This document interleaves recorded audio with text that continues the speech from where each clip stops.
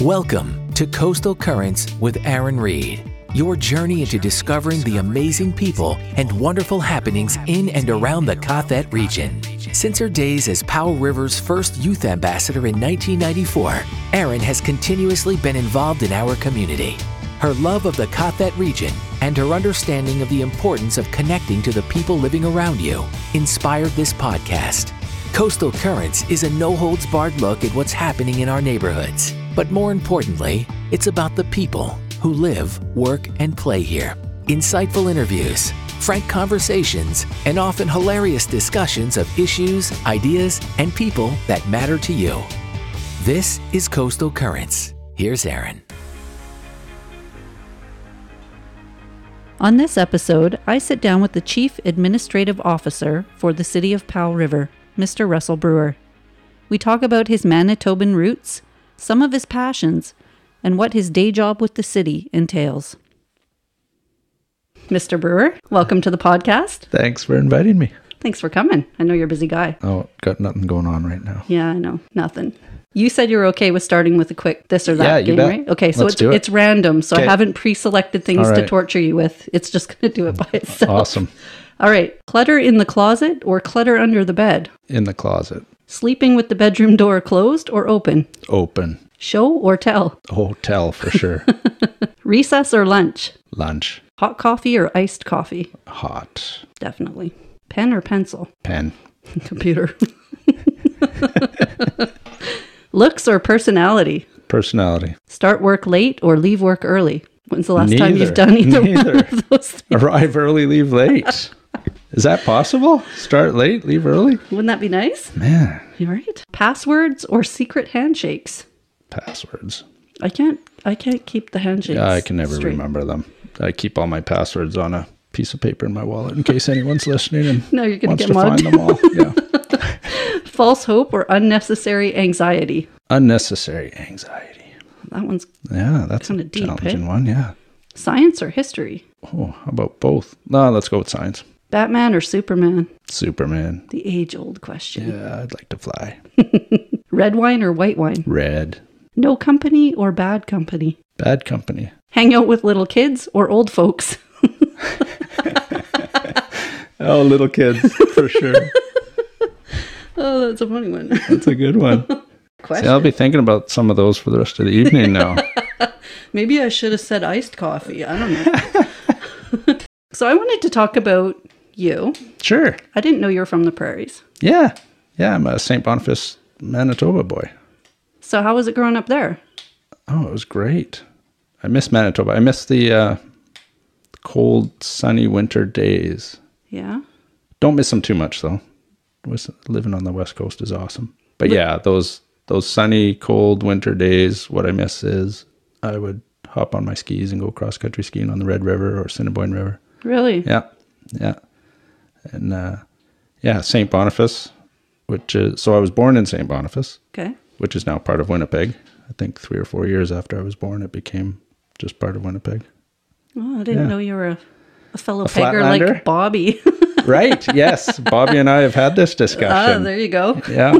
So Bobby, if you're listening, it's been a while since I called in and we chatted Flatlander stuff about Winnipeg. I call her Winter Peg. It's fun. Winnipeg's quite a cultural city, actually. And when I first moved here, I ran into quite a few folks from Manitoba. Really? Yeah. It's interesting. Surprisingly. Yeah, I grew up with lots of Francophones and Ukrainians in Winnipeg. So you moved to Powell River I was doing some Googling, 1990? He moved to BC in 89. BC? Yeah. Okay. Yeah, and then I was in Squamish mostly until 98, and then moved here from Squamish. So yeah, I'm one of the first Squamish migrants, I like to say. The Squamish migrant. Yeah. There's quite a few. There are now, yeah, lots. So what made you move to BC? I came out a couple of years before that just to cycle around BC and decided I'd always want to be back out here. Came out, cycled Vancouver Island, around Lower Mainland a little bit and decided, I'd like to come back. And then I came out to do some tree planting up north. Spent, maybe a month tree planting and realized it wasn't working out. It's hard work, right? It is hard work. Yeah. I have a lot of respect for tree planters. That is tough work. So did that, came down. Dad was here at that time and ended up in Powell River. That's partly why I ended up here as well. Dad was here. Okay. When I was tree planting, there'd be these folks that would come out and check on us once in a while, sort of walk about, see what we were doing, tell us we were doing it wrong or how to do it better. I thought, I'd like to be that guy.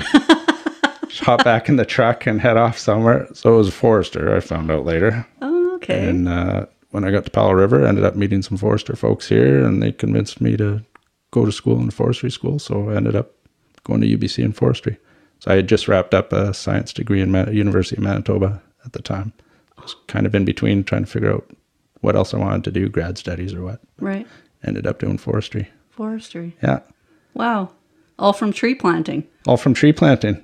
And Holy. that started just walking down the hall in the science building at the University of Manitoba, because I was on the science council, student council. I've always been part of councils and boards of some kind for some reason.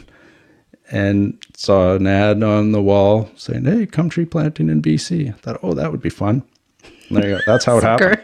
So just walking down the hall at the science faculty building in the U of M. I got a friend that does it in Williams Lake area. And yeah, it's beautiful. Like you see the photos of the places you get to do it. Oh, it's absolutely. Amazing. But I think the friendships are great. The camaraderie is great. The places you see, up north, up mid coast. Right. But the terrain, oh my gosh. Tough. Yeah. Tough work. Especially a lot of the areas, where they're tree planting, helicopter log blocks and such. That's some tough ground. You mentioned you were here cycling. Yes. You don't like cycling at all. Yes, I do. So when did that start? When did you start loving the bikes? Oh, when I was quite young. So I used to ride a fair bit in Manitoba and did a little bit of racing, road bike. Okay. A bit of touring, cycling north from Winnipeg and hitting the beach. Yeah, so that started from an early age. Yeah. So had you done many mountains before you came to BC? No, definitely not. Manitoba's a little bit flat, not much in the way of hills. Yeah, and then when I was in Squamish, definitely got into the mountain bike scene there. So it was interesting. I was just digging through some old files a couple of years ago and found a whole bunch of old SORCA, which is the Squamish Off-Road Cycling Association. Oh, okay. Stuff.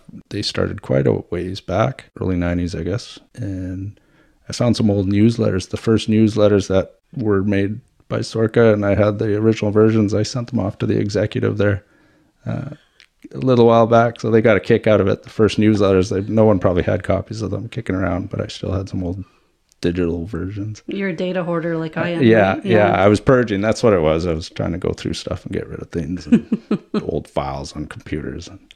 Oh, that'd be kind of cool. Yeah, that brought back some memories. So I was in at the start of the Cycling Association in Squamish, and now you look at where Squamish is at with cycling. And, I think in part that's why people have found their way to Powell River. That reminds them of what the mountain bike scene and the cycling scene was like in Squamish. Right. That's kind of the feedback I'm getting is people, the sprawl has moved up into Squamish, Whistler area, and they're trying to get back to where it was before. Definitely got busier there. I say, I like my small town life. Oh, we're fortunate here. Yeah, it's, we run into so many more people out in the woods now, biking or hiking or what have you, than even 3-4 years ago. Right. Yeah. Well, even when we're on the ferries now, Shane and I have this conversation. Like when I was young, I knew everybody on the ferry. Like you just did, right? Tourists stuck out like a sore thumb because now I look on the ferry and I'm like, I don't know most of these people. And it's great. So some of those things that that quality of life piece we focused on for years here, that's what's brought people here. But it's a double-edged sword as well, right? Obviously, you see it in the house prices now and the challenges with housing. I mean, we're not the only ones, obviously, but it's catch-22. Yeah, it's exactly it, right? It's nice to have the people come and move here, but the housing supply is hurting big time. What kind of comparisons do you have to life in Manitoba growing up to life in Powell River? Oh, that's a good question. Well, St. Boniface, growing up in a Francophone Métis community, pretty tight community. There's a lot of similarities to Powell River in that way. Folks are pretty tight-knit community here as well. looking after each other. There's that. There's, growing up in St. Boniface, the ties to the lakes and the rivers in Manitoba. We've got some of that here. I think there's a parallel there with all the lakes we have and the rivers. That's some of what brings a lot of folks here as well. Right. Right? Yeah. But other than that, we're on the ocean. Winnipeg's in the middle of the continent. Dead smack center. I don't think I couldn't move away from the ocean now. Yeah, now that I live here. Yeah, I totally get that. Yeah. That's what I missed. I was born here and moved to Mission for a number of years and came back in high school. Yeah. And I mean, I was here every summer and everything, but I just thought about it and tried to put myself there, but I just can't leave the ocean. See, that's interesting. And you keep running into more folks that are moving back to Powell River that maybe grew up here, left for a little bit, and now they're coming back, right? Yeah. It's a cycle always, because you grow up here and you're so isolated and you just can't wait to get out because you want to see the world and you want to see what it's like somewhere else, right? I mean, my whole grad class was like that, but I'd been out, so I knew what it was like somewhere else and I couldn't wait to stay, but everybody else couldn't wait to get out. And now that's what happens. They settle down, they have kids, and they think, I want to raise my kids in the city. I want that life I had growing up in Powell River. Well, and hopefully more can move back. I know a lot that are moving back are bringing their work with them back here, so to speak, right? Right. So they can work remotely or they've started small businesses that can be based anywhere. So having the opportunity to live in a smaller community where the cost of living is maybe a little bit lower than it is in some of the larger urban centers. Right. There's more of an opportunity now for them to do that. It'd be nice if we could get something to replace the mill so more of them could come back. More of them could stay. Yeah, but, well, that we do need more light industry, and right? Absolutely, yeah. My daughter, she's going to school on the East Coast, and she wanted to leave, getting back to the folks wanting to leave for a bit, but it's been 4 years now. She's going to be wrapping up school in another month here. Wow. And then she wants to come back, but she went to Antigonish, which is close to the water. It's on the ocean, more or less. Small community as well, similar size to Powell River. But she's going to hang out in Nova Scotia for the summer and then come back, hopefully in September. What was she taking at school? Climate and environment. Okay. It's a mixed science, poli-sci type program, which quite relevant for where we're at these days. So she's one of those passionate youth about climate justice and social justice. And does she have her eye on a specific kind of position she wants? Not necessarily. I think she'd like to work on climate-related issues, more geared towards maybe ocean, riparian, water-related climate issues. So there's a fair bit of work going on, local government, provinces, federal government, lots of opportunities for folks wanting to work on climate issues. Climate policy is a big field now. Yeah. You even see it with our local government, and it's a big consideration. So hopefully, she's not sure exactly where, like any of us. Right, yeah. Coming out of school, not really knowing what we want to do. Or 20 years out sometimes, not knowing what you want to do. I still don't know. When I grow up. I have been on a lot of boards. Tourism. Yes. Tourism Powell River, Tourism Sunshine Coast. Yeah, Sunshine Coast Tourism, Tourism Powell River, the local cycling association, Mountain Bike Tourism BC. I'm curious how you ended up on the Division of Family Practice. What a great organization board that is. So when BC changed the Societies Act requirements, I want to say maybe 4 or 5 years ago, they changed that up. The division wanted to change up their structure so that they had a mix of member directors and community directors. So they made a point of brainstorming what members from the community might be a good fit for their board that weren't physicians. Right. So now Lynn Adamson's on the board, Janet Newberry, Marlene is on there. I think I was the third one that they recruited, so to speak. They brainstormed among themselves for folks that they thought might be a good fit, had good board experience, maybe had a good feel for the community. And they reached out and asked if I might be interested. Had lunch one day with a couple of them and thought, yeah, be great. Been 3-4 years now, maybe. That's the last board I've got. So I let go of a lot of boards. I was maybe overstretched for a bit there. Your day job is a little intense. Yeah, busy now with that. So I couldn't hang on to a lot of board positions, and I wanted to really focus on the job and not spread myself too thin. Right. Yeah. Seems like we're all kind of reevaluating that, especially with the pandemic, right? Starting to feel like we need to prioritize life over more everything. Work-life balance, and family's important. Yeah, you're right. When the pandemic hit, for sure, I refocused on, well, food security, resiliency has always been a big priority of mine, but came to realize, wow, if things got into a pickle there for food supply, we'd be hooped here in Powell River. We only produce maybe 2 or 3% of what we need food-wise. So, yeah, one of the first things I started doing was digging a potato. Really? Potato garden bed. So we've got another 3 garden beds in the backyard for potatoes. Wow. But we ran out before Christmas, so that, yeah. I thought that was just to make vodka. Didn't last very long.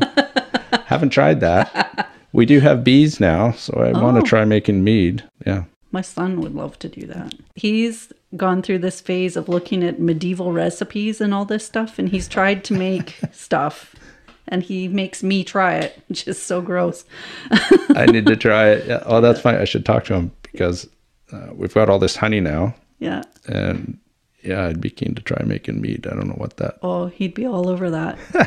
He'd love to help you with that. So what made you decide to run for council? When was that? That was 2011? 2010, 2011? Yeah, 2011. I think at the time, probably like for anyone that runs for council, there's 1 or 2 issues that ends up motivating them to put their name forward. I think at the time it was around active transportation questions and thinking we needed to do more for tourism and diversifying our economy a little bit. I remember making a presentation to council about cycling infrastructure, and it wasn't just all about cycling, but then it got me thinking. I started watching council and started following meetings and attended a couple meetings. And like I mentioned earlier, I've always been involved in boards and getting active right from, junior high school, being on student councils. So it's been a pattern of mine, just wanting to get involved and do your part. Do my part. Help govern, help change things, help improve things, work with others with similar visions or who also want to improve things. Right. For a community, whether that community is a high school and then it was later in university and being on student councils and Senate in university and then helping start organizations like cycling associations and Métis Association Society here as well and other societies. So yeah, it was a natural evolution to get involved in local government. What was the biggest challenge when you were a counselor? It's a good question. Biggest challenge was probably just wanting to try and fix everything, be involved in everything. There's not enough time. It's not a full-time job, but it is a full-time job. So maintaining a regular job as well as being a counselor is very hard to do unless you're fortunate to be retired or independently wealthy and you can do it on the side, so to speak. But it was hard to balance having a regular day job and do council. The other challenging part was perhaps folks not taking the time just to ask questions or engage, reach out. I often say if folks would just pick up the phone or email, sometimes they would have answers they need instead of posting things or... Right. Stirring the pot. Yeah. And usually the answers are pretty straightforward and simple. It's just a matter of reaching out. But then there's a catch-22 there as well because the expectations are so high now for councillors and elected officials. They're expected to be available 24/7. Social media has failed to live up to its promise of what it could deliver for us, I think. So yeah, for sure. Yeah. I agree with that. It's frustrating because people want so much out of their elected officials, and yet they forget they're human beings. They're disrespectful. They'll be rude, name call. They bring their families into things, name calling and insults and things like that. And then, expecting people to be on 24/7, which it's just that's not realistic. It's not life. Yeah, there's a level, there's a tone in the conversation that wouldn't be there if folks were just sitting down across from a table. Right. That plays out on social media. That's just not healthy. I worry that folks will start turning off and not tuning in, not wanting to have those conversations, not wanting to present themselves for elected office. It is a tough role for them to be in. And however, the beauty of being an elected official is trying to make it work with 6 others that maybe have different perspectives and trying to get to a place in the middle that is a compromise for the community. So I think a lot of folks maybe don't realize that sometimes. Yeah. Any one counselor or trustee or director can't make decisions on their own. They need to work with the other 4, 6 people on their board, whatever it might be, to get to a place that kind of works best for as many people as possible, right? Yeah. And that was the fun part. I really enjoyed that. The part I didn't care for too much was that negativity that floats out there on social media. And you can expect that as much as you say, oh, you try not to let it bother you, have thick skin, but that's what eventually kind of pushed me away and deciding not to go for a third term. That negativity. Yeah. I wondered why you didn't run again. But I mean, the timing was kind of neat in that you were able to go for the CAO job at the same time. So. It was really funny how that worked out. But obviously I ran for school board, right? So I was struggling with... Did you? You might remember that. But that was a funny one because I did get frustrated somewhat council. And it happened when I was just hiking with the kids and realized I want to do more of this.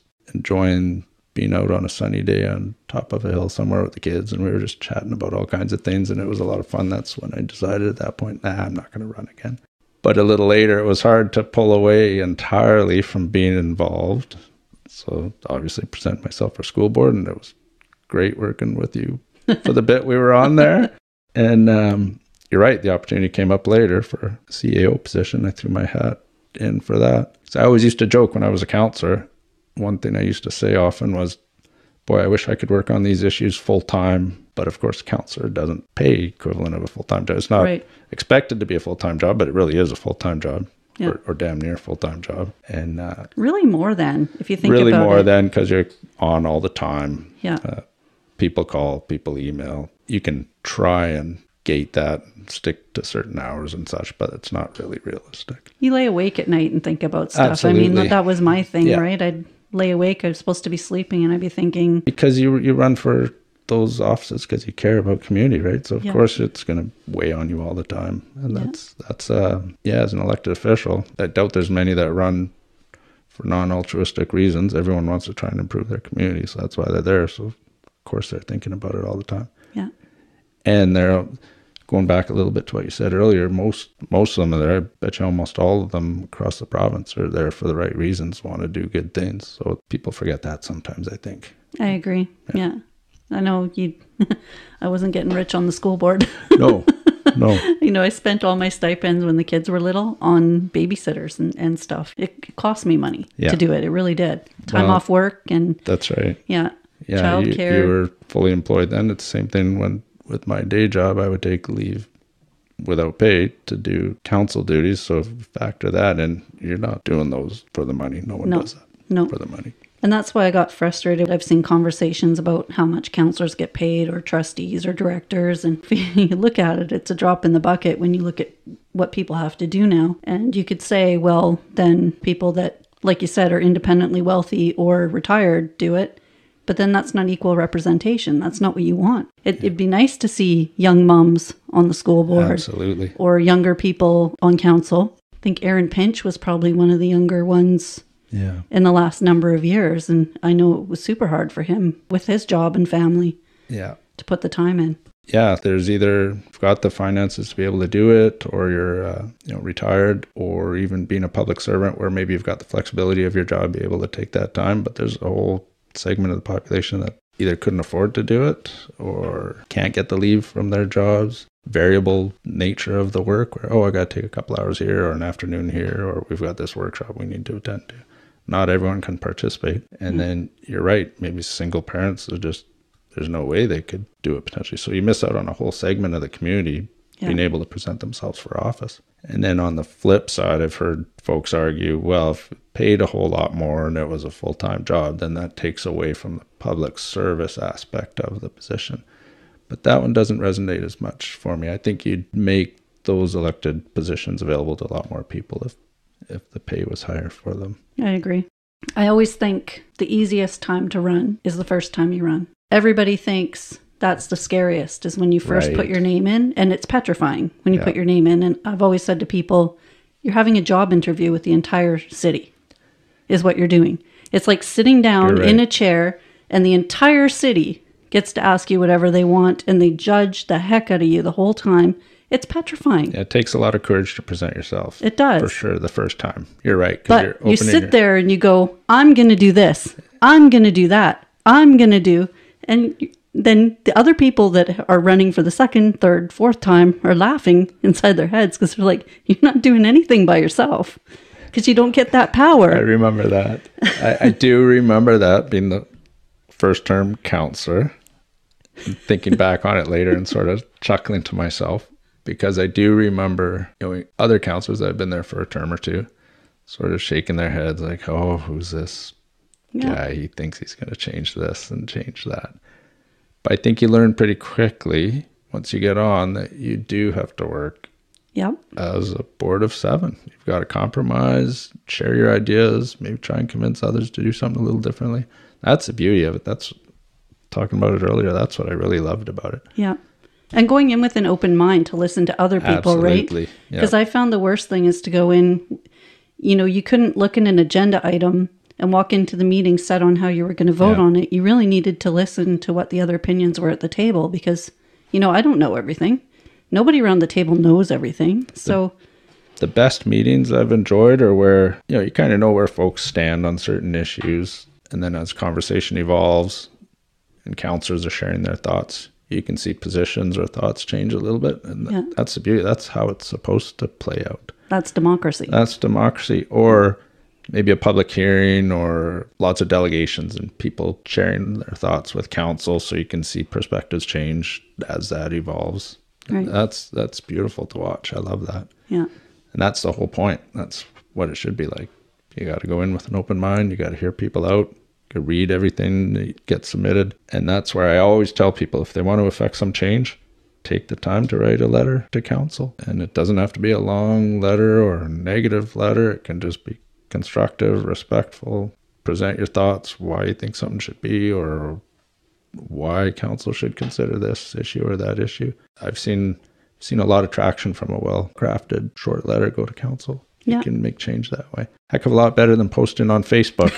It's exactly it. And I found that too, on school board, the same thing. You see every email, every letter that comes in, and you weigh them out and read them, and it's part of your decision making and your thought process. And when people have that emotional reaction to something and they don't research it at all, they don't ask questions, Google's your friend now. Yeah, often the info is already available. It might take a little bit of effort to find it. Or a simple ask, maybe the info is available, you just don't know where to look. Send an email in to council or staff asking. It's usually there. And usually calm down a bit before you craft those letters. I used to write one, wait a day, read it again, rewrite it. Yeah, always and then sleep send on it. Yeah, definitely. Because in the heat of the moment, woo! And not everyone's on Facebook, so questions won't always get answered by the right people on Facebook. Well, you know what? Facebook just goes crazy, too. Yeah. It's crazy. It reminds me of an exercise we did in drama in grade 12 when Up With People came. And it was the old, the one where you're in a circle and somebody whispers something in somebody's ear. Right. And it goes around the circle and then you get out to the end and it's like, my mom wears purple underwear. And when it gets out to the other side, it's my grandma's a pole dancer in Yugoslavia. It's lost its promise a little bit. Social media. I'm not on it anymore. I had to let go of Facebook and Twitter. It was just so disappointing. I think it can be a bit of a lazy democracy to be on Facebook as opposed to just reaching out and maybe advocating for something a little differently. There's no question there's a lot of value in Facebook too, but some of that negative side to it is just so disappointing. Yeah, I agree. And I waste a whole lot of my life on it. Not going to lie. It's easy. Addicting. Yeah. It's addicting. And yeah, it's bad. It's so bad. I was going to ask you how you describe your perfect day. Oh, a perfect day.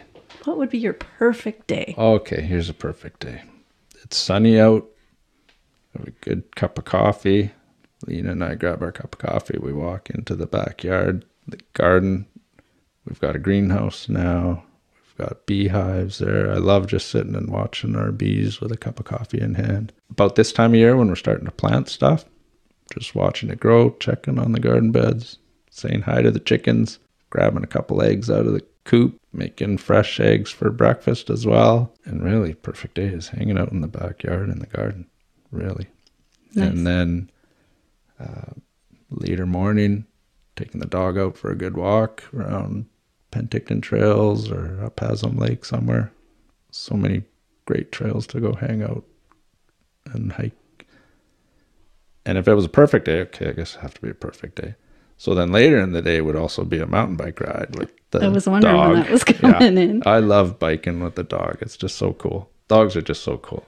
So my favorite part of a mountain bike ride is when we've been going for a little while, so the dog's a little bit tired, but then he's running, not in front of me anymore, waiting for me at intersections, guessing which way we're going to go, but running right beside me. And it's almost like he's got a big smile on his face. He just loves mountain biking, and I just love biking with him. So that's probably, those are my favorite moments lately, is biking with the dog when he's right there, right beside me. Nice. Yeah.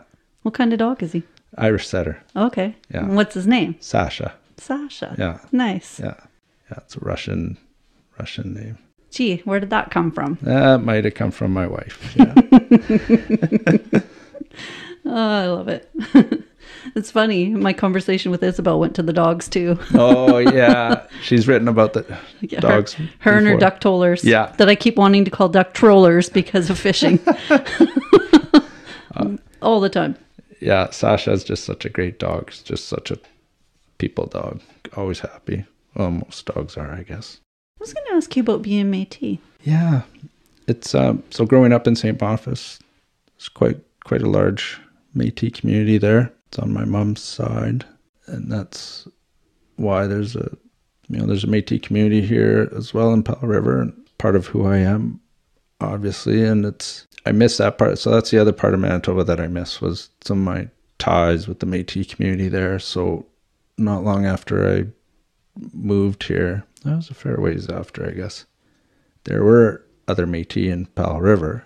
And at one point, I remember one morning just reading an ad in the paper. Someone had put something in the paper saying, hey, if you're Métis, we're thinking about trying to get folks together just to chat and get together. I thought, this is great. Really? Yeah. And because I missed that part of my heritage in Manitoba. And sure enough, just showed up at someone's house. And there was maybe a half dozen of us initially, folks I had never met before, but we're all Métis. And then out of that stemmed forming an association and a local Métis group. And of course, as is the case with Métis everywhere, they were from everywhere. They found themselves here. I haven't been involved at kind of the organization level for quite a few years now, but still, an active community. And my motivation then was to get together and share some culture and meet other Métis and share culture with them, but also to provide a safe place for some young kids and families that found themselves here, usually foster kids or children in care that were from Métis communities up north or elsewhere that had a place they could feel welcome. So that was a big motivation for me for being involved too. You were raised strongly with the culture then? Yeah. On my mom's side, there's a lot of Métis in Manitoba, obviously. That's kind of the largest population of Métis in the Métis homeland, as they call it. So yeah, I miss that as well. But it was nice to find a little bit of it here in Powell River. Haven't been involved for a while, but I probably will again when... Hopefully it'd start getting active again with restrictions easing and everybody wants to party. Well, and I've been so busy with work that I haven't had time for a lot of the social aspects, and that my downtime is usually in the garden, like I was saying earlier, with the bees and the chickens and a cup of coffee, and with Sasha and the mountain Lena biking. out in the bush, hiking and biking. Yeah. See, I'd like to get more active on the trails, but I always joke that if I'm in a bathroom and there's 2 doors, I'll be lost to the wrong door. And I know we have good marked trails here, but some of us don't have a clue what the markings mean. And the markings could be a lot better though.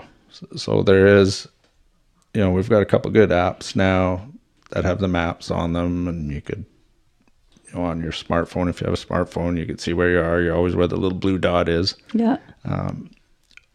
But we could do a lot better with our signage, and there's folks working on that. It'd be nice if you get to an intersection, which trail is which, right? Yeah, because wrong door. I always thought it would be neat if we had guided trail tours here, especially during tourist season. I always thought it would be cool in the summer if I think of cruise ships and excursions that you can book. Yeah. But I feel like that's something that's kind of lacking in our community is you can't just book a package to come from out of town and somebody actually takes you on the canoe route. Right. And shows you the portages and, that kind of thing. Like, I feel like there's so much opportunity for that here. Yeah. Definitely. You're right. And that's sort of those package opportunities. Yeah. 'Cause people look for that, right? Yeah. Like they think, okay, I could book a room there and I could do this all weekend. I remember talking to my nephew before. He's an avid fisherman, makes his own ties and everything. It's like, man, you could start a business taking people fly fishing. You could. Because they don't know where to go. Yeah, they don't. And you know what? That's the kind of thing that, say folks are coming to the Upper Sunshine Coast for a weekend or a week. They want to log on and say, oh, look at this. This is great. These folks will bring me out for a mountain bike this day, and then we could go for a hike here, and we could go canoeing, and then a kayak, and we go salmon fishing. Yeah. So when I was involved with some of the tourism organizations there, that's one of the things we often talked about was trying to pull together those package tours. And there's a couple of folks starting to do that. There's a couple of companies that do. But you're right. If you can, there are people looking for those things where you can book those holidays and do all those activities. Yeah. We're not totally well set up for that here yet, but there's so much you could do here. It's just trying to pull everyone together to offer those packages and have those different companies and individuals work together to put the packages together, right? It's kind of, I think of it in the same way as, us talking about a board and compromising and working together kind of thing. And I think so many businesses could do so well partnering with a business that's totally different from them. I feel like it's a gap. But I thought about that myself. Like, I'd love to be able to go on it's a group hike and one person who actually knows where the heck they're going leads the hike. And there's, speaking of sort of that lost promise of Facebook, that's some of the benefit of what's evolved with Facebook or some of the groups for things like that. Because I know there's hiking groups and biking groups and actually there's all kinds of groups. So there are those opportunities, but it's hard sometimes to make that first step, like reach out to that hiking group and find out, okay, when's their hike and just join them for it, right? And so I have heard those stories of folks doing that and reaching out and becoming familiar with whatever it may be through Facebook. So, it's not all hopeless on Facebook. There's some promise there. It has its uses. Yeah. It is a pretty good networking tool. I've been using it to promote the podcast. Although the problem is they've also changed their algorithms. So what I'm finding is I will post one thing and I can see by people who interact with the post, maybe they've liked it or commented on it or something. I can see this array of people that have seen it. And then I'm finding a lot of the things I post with the podcast. And then I talk to somebody in real life and they'll say, oh, I didn't see that. And I was like, oh, I posted it on my Facebook. They're like, oh, it didn't come up on my newsfeed. Right. So you're finding that algorithm gap on... Depending where they get pushed on Facebook on their networks and interests. Yeah, because you maybe local, but won't even see. Yeah. So I'm looking, I'm thinking, man, there's people from the UK listening to my podcast, and there's people down the street that don't even know it exists. I do miss that social networking, the positive aspects of Facebook. Right. You can still go on if you Google and look up groups, but obviously you can't see everything in the comments. If we didn't have all the negativity, that seems to find its way on there sometimes. Yeah. And I'm finding with the pandemic, it's gotten worse. I almost collectively feel the population sinking. Yeah. People are frustrated. Yeah. People are tense. Some feel like they've been cooped up for too long. Some feel like they've had unjustified restrictions put on them. I get it. Yeah. We see it at City Hall. I know the elected officials see it. People are just on edge. They're tired. Everyone's tired. They want this. Well, I guess we're getting near the end of it, so there's some light at the end of the tunnel. But let's hope. People are way more edgy and triggered than they ever have been. Yeah, for sure. So your job with this monstrous title, Chief Administrative Officer. Yeah. CAO. What do you do? In a nutshell, really, I'm responsible for implementing, operationalizing, I guess you could call it, council's strategic plan and visions and policies for the city. So the liaison between mayor and council and the city's staff. So I'm the one employee that council has, and then I'm responsible for all the staff at the city and making sure their direction is implemented. That's it in a nutshell, really. So there's no stress that comes along with that? None whatsoever. Yeah. I do still love it though. I had someone just ask me recently, email today, do you still love your job, Russ?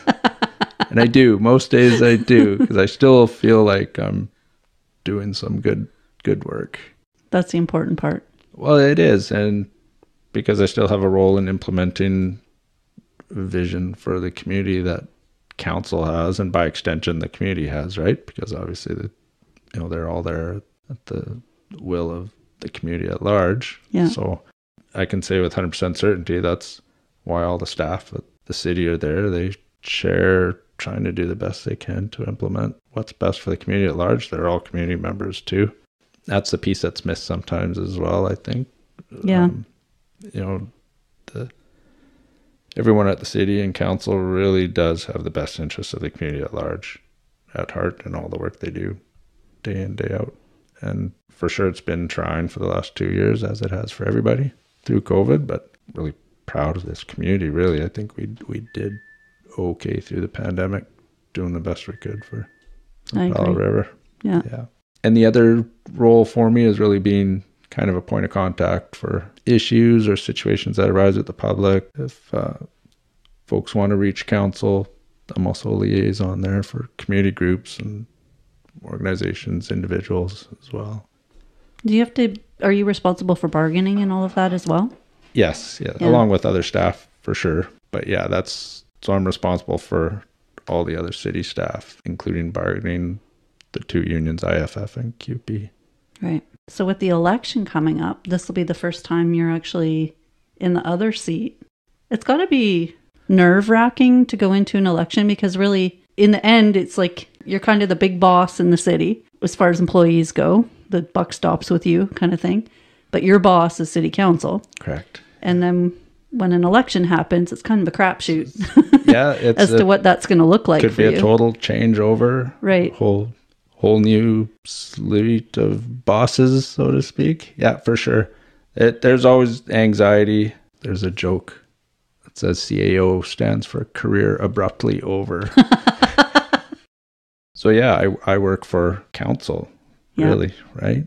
So council could change entirely, and they could have a different vision and perspective and want a different person in that role for sure. So there's a little bit of anxiety there, but at the same time, it doesn't change how I do my job, because really my view is a longer term one, beyond the strategic plan. So the 5-year strategic plan, but really, 10 years out, 20 years out, what the vision is for the community, right? Per the official community plan and other policies that we have in place. So it's nothing I would ever take personally if a new council had a different vision for who they wanted in my role. Yeah. Yeah. I do think it's kind of weird in a way where you have this document that guides your work and what you have to do. And then all of a sudden, if there's this pivot and it just totally, completely changes on you, it would be hard to adapt to that. It would be. One thing I try and do a quarterly update for the strategic plan with council. I did one recently at the last committee of the whole. And the items in the strategic plan, maybe they're 10 or 20% of what staff works on. The other 80% is really just the day-to-day operational stuff that has to happen. Right. The water treatment, the sewer treatment, the roads, transit service. Parks, all those other things are. So it's not just the items in the strategic plan that staff works on. The bulk of it really is just the day-to-day operational stuff that everyone's come to expect and want for services, right? Yeah. So what could change, you're right, the strategic plan and some of those big pieces could change. It could be a big shift, but there's still a whole lot of other work that'll still happen regardless. Yeah, that's right. Yeah. Yeah. And that's why it's challenging sometimes to do those shifts or expect new projects or something to come on all of a sudden. there's not a lot of wiggle room to take on more new projects when there's a whole lot of other things already in play. And that's what always worried me being in a government position on the school district is, of course, in a different boat where we just had funding dictated to us. We didn't have the ability to raise taxes or do anything like that. But when government would keep coming back and saying, we need you to cut admin, and you'd be losing all these senior time or roles. And I remember at the end for me, even leaving, I was so worried about how low staffed we were for those big roles. Like, how much people just don't know how much time and, things end up falling off because people just can't do everything by themselves. So, yeah, that is a concern I have. I think Powell River's at an interesting place right now. We are growing, no question. Lots of people coming here. We went from, 13,200 to 13,800, 900 in 5 years. That's despite, for a while, the mill being the largest employer, going from 2,400 in the early 80s, I guess, down to, effectively none now. Zero now, right? Yeah. I think it was 250 just prior to that. Yet the population has stayed pretty constant and started increasing now. So I think there's going to be an expectation for more services, better services. We hear that. Mm-hmm. The challenge will be, where does it come from? Where does it come from? Meeting that expectation with the staffing we've got. At the same time, we are kind of an insular regional district here. We've got one municipality, one regional district. We provide services not just for the 13,800 of us, but all 20,000, almost all 20,000, right? Yeah. So we're unique in that sense. So there's a challenge with the taxation levels and being expected to provide all the services that everyone wants. Yeah. Yeah. So I think we're just at an interesting stage where we're probably going to need to increase our capacity to deliver the same level of service for a larger population. And we're doing some great, some large projects as well, no question. Treatment plant is a huge one. Right. Yeah. So that's a challenge. And there's some other large projects that we're probably going to be seeing soon with the airport and potentially a fire hall. Oh, the fire hall. Yeah. Contentious topic, yes. The fire hall. There's no shortage of contentious topics. There isn't. I worked in that fire hall. I was a dispatcher, really young, youngest one that was brought in. So it's when Powell River switched from, they had an on-staff dispatcher Monday to Friday, and the firefighters would take turns covering evenings and the weekends. And then they switched, but I was 19 years old when I took the job. And I was definitely the youngest one. But it was so interesting to me, I wanted to do it. So we trained with the deputy fire chief at the time, which was Dean Gerhardt, who just presented to you guys recently at council. But Dean did our training upstairs at the fire hall. But it was so stressful. And it was downstairs in that basement of that fire hall. And I'll tell you what, I never felt safe in that building. And that was in the 90s. That's going back a ways, yeah. That was the late 90s I was there. It was intended to be a short-term location. When you're there and because we had to stay up all night. So you're up all night doing your midnight till 8 a.m. shift. It was a little sketchy back then. So I'm definitely all for getting a new building myself. Yeah, I think most folks acknowledge we need a new one. So I think everyone gets the concern around, can we afford it or not? What's it going to cost? Yeah. And I get people not wanting a whole bunch of bells and whistles, and I get people being worried about the money. Yeah. But I mean, to say that we should wait, or that, I don't know, hindsight's 20/20. You wait and then a big earthquake comes. And I mean, the reality is we're on our own here if something happens. Just looking at all the flooding and everything, and big city centers, we're having trouble getting help. Powell River's going to be on our own. It goes back to the earlier comment about building for the next 2-3 decades, right? Yeah. Yeah. Exactly. So you've got a history with the fire hall. That's awesome. I've got a history with the fire hall. What else do you have for passions, Russ? Wow. Mountain biking, Sasha, Lena. Mountain biking, gardening. Kids. Definitely Lena and the kids. Absolutely. Traveling. I guess traveling is one. Where's the coolest place you've ever been? I'd have to say that's probably the East Coast Trail in Newfoundland. Really? So we went there in the fall, We did the West Coast Trail last summer, and then we were sort of joking there should be an East Coast Trail. Didn't know there was an East Coast Trail till we Googled it. Sure enough, there is one in the Avalon Peninsula in Newfoundland. So we went there at the end of September, beginning of October. Went hiking for 10 days. Wow. Yeah, it was fabulous. Newfoundlanders definitely as storytellers, as we all know they are. They're super hospitable. They bring you into their place and feed you and share stories. And yeah, we loved it. Could you understand them, though? Yeah. Okay. Yeah, most of them. Shane's dad's a Newfie. Oh, there you go. Yeah. You can't tell by talking to him, but yeah. No. Yeah, we loved it. So yeah, that's another passion for sure. Just traveling and exploring new places. We did that a lot with the kids. Tried to bring them different places. Hence inspiring a love of environmental. Yeah. Yeah. I think so. We we went to St. Petersburg in Russia with the kids, which was a great city, lovely city. Went to Portugal and Spain with them. Wow. Yeah. Some road trips too in the States. Looking forward to more. That's been, a bit more local in traveling the last couple of years. I don't know why. Why would that be? Can't put my finger on it. We did some bike packing on the island, which was great. So that's a lot of fun. Just loading up what you need for camping on the bike and just heading out. I would die. We could chat for hours, but I've taken up enough of your time. Thank you for joining me in the studio tonight, Russell. Thank you, Russell, for giving up some of your valuable downtime to join me for this episode. Join me next time for my conversation with Ian McDonald. Thanks for listening to Coastal Currents with Aaron Reed. We hope you enjoyed this episode. For more information about the podcast, visit www.coastalcurrents.ca or follow us on Facebook at Coastal Currents with Aaron Reed. If you'd like to submit a topic or join the conversation as a guest, email Aaron at coastalcurrentswithaaron@gmail.com. Thanks again for listening.